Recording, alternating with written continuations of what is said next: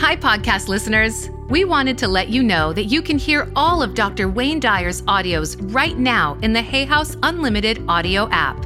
With your subscription, you'll have unlimited access to every one of Dr. Dyer's audiobooks, meditations, lectures, and interviews. Enjoy his wisdom and soothing words whenever and wherever is best for you, while you take your morning walk, wash the dishes, or before you go to bed.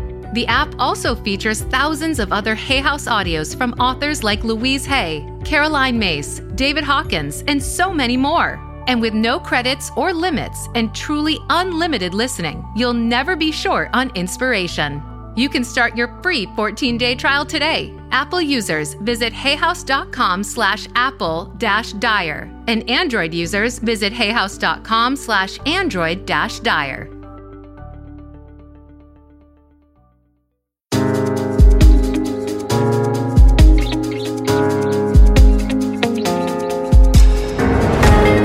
Welcome to the Dr. Wayne Dyer Radio Podcast. Discover the wisdom and remarkable insights of Dr. Dyer, world-renowned spiritual teacher and foremost authority on how the power of your mind creates your world. Let's go to Sharon, calling all the way from New Zealand. And thank you so much for holding, Sharon, if you're there on line 6. And welcome to the show. Hello, how are you, Dr. Dyer? I'm great, thanks. How are you? I'm good. I'm actually from Ireland, but I'm living in New Zealand for 6 months with my partner. Oh, in Auckland? I'm in Wellington, actually. In Wellington. Oh, I spoke there, too, many years ago with my friend John Gray. Men are from Mars, women are from Venus. Yes, tell me, what's on your mind? In July last year, I lost a brother to suicide, Dr. Dyer. Mm-hmm. And he was an alcoholic, and I guess at 36 years of age, he just decided to check out of life, is the way I like to think of it. I basically wanted just your view on suicide. And also I can remember reading, I think it was in your inspiration book, about what you said about your father. Mm-hmm. The fact that his alcoholism and stuff, that his conversation with God, that right. That he'd give up his journey on life to teach kind of you and the rest of your family these important lessons. And is that what happened to is that what happened to Gary? Well, it's hard for me to say. I mean, I didn't know Gary. I don't claim to be able to to read why somebody else would make that kind of a decision. Was it an overdose or was it a deliberate act? It was a hanging.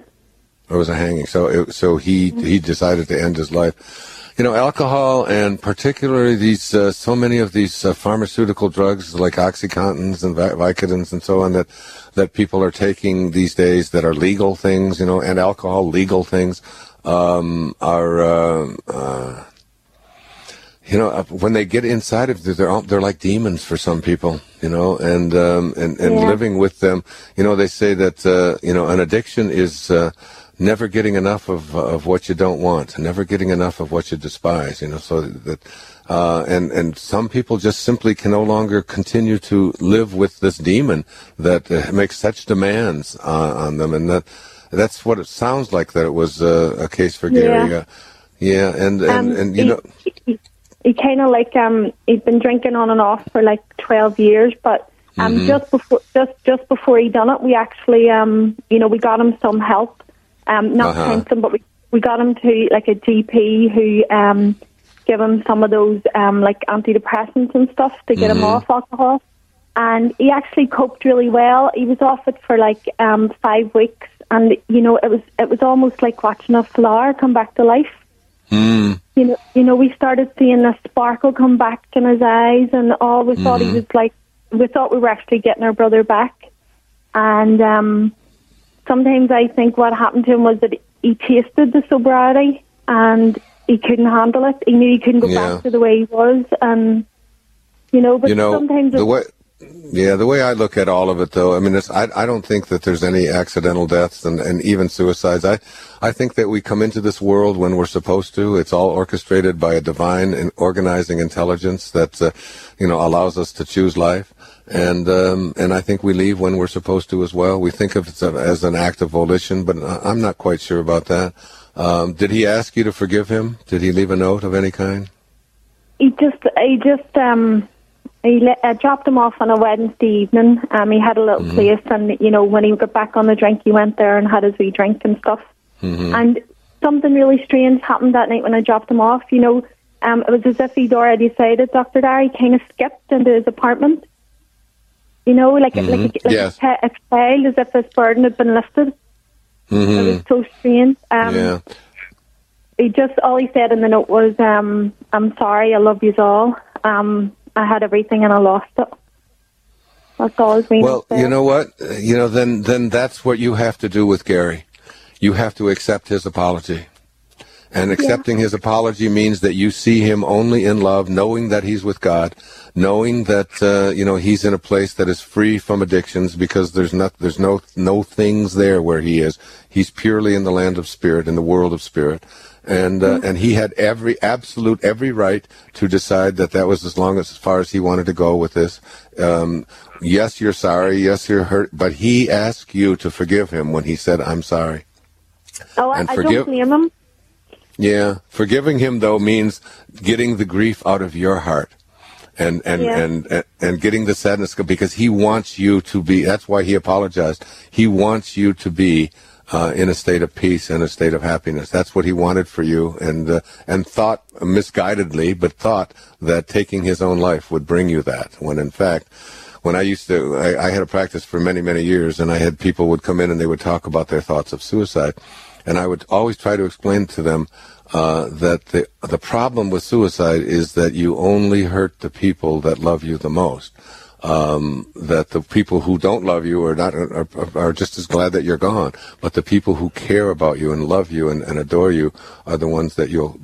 So it's like a kind of a selfish kind of thing to do. But he did apologize, and his apology ought to be accepted in the way that you clear your heart from this.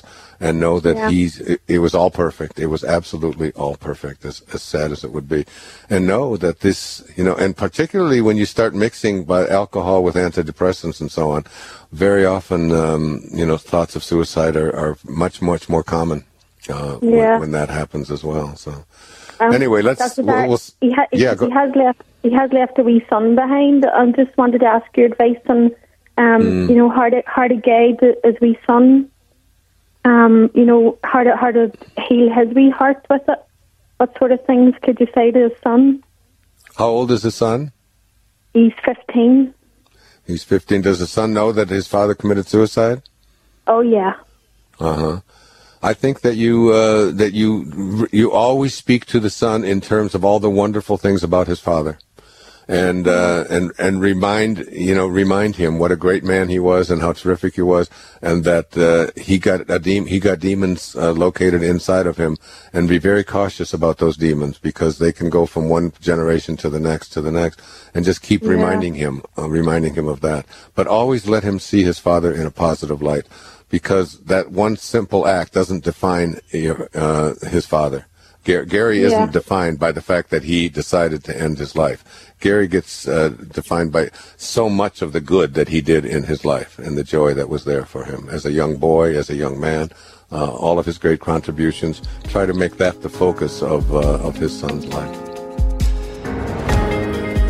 To find out more about Dr. Wayne Dyer or any other Hay House author, please visit hayhouse.com. Thank you for listening.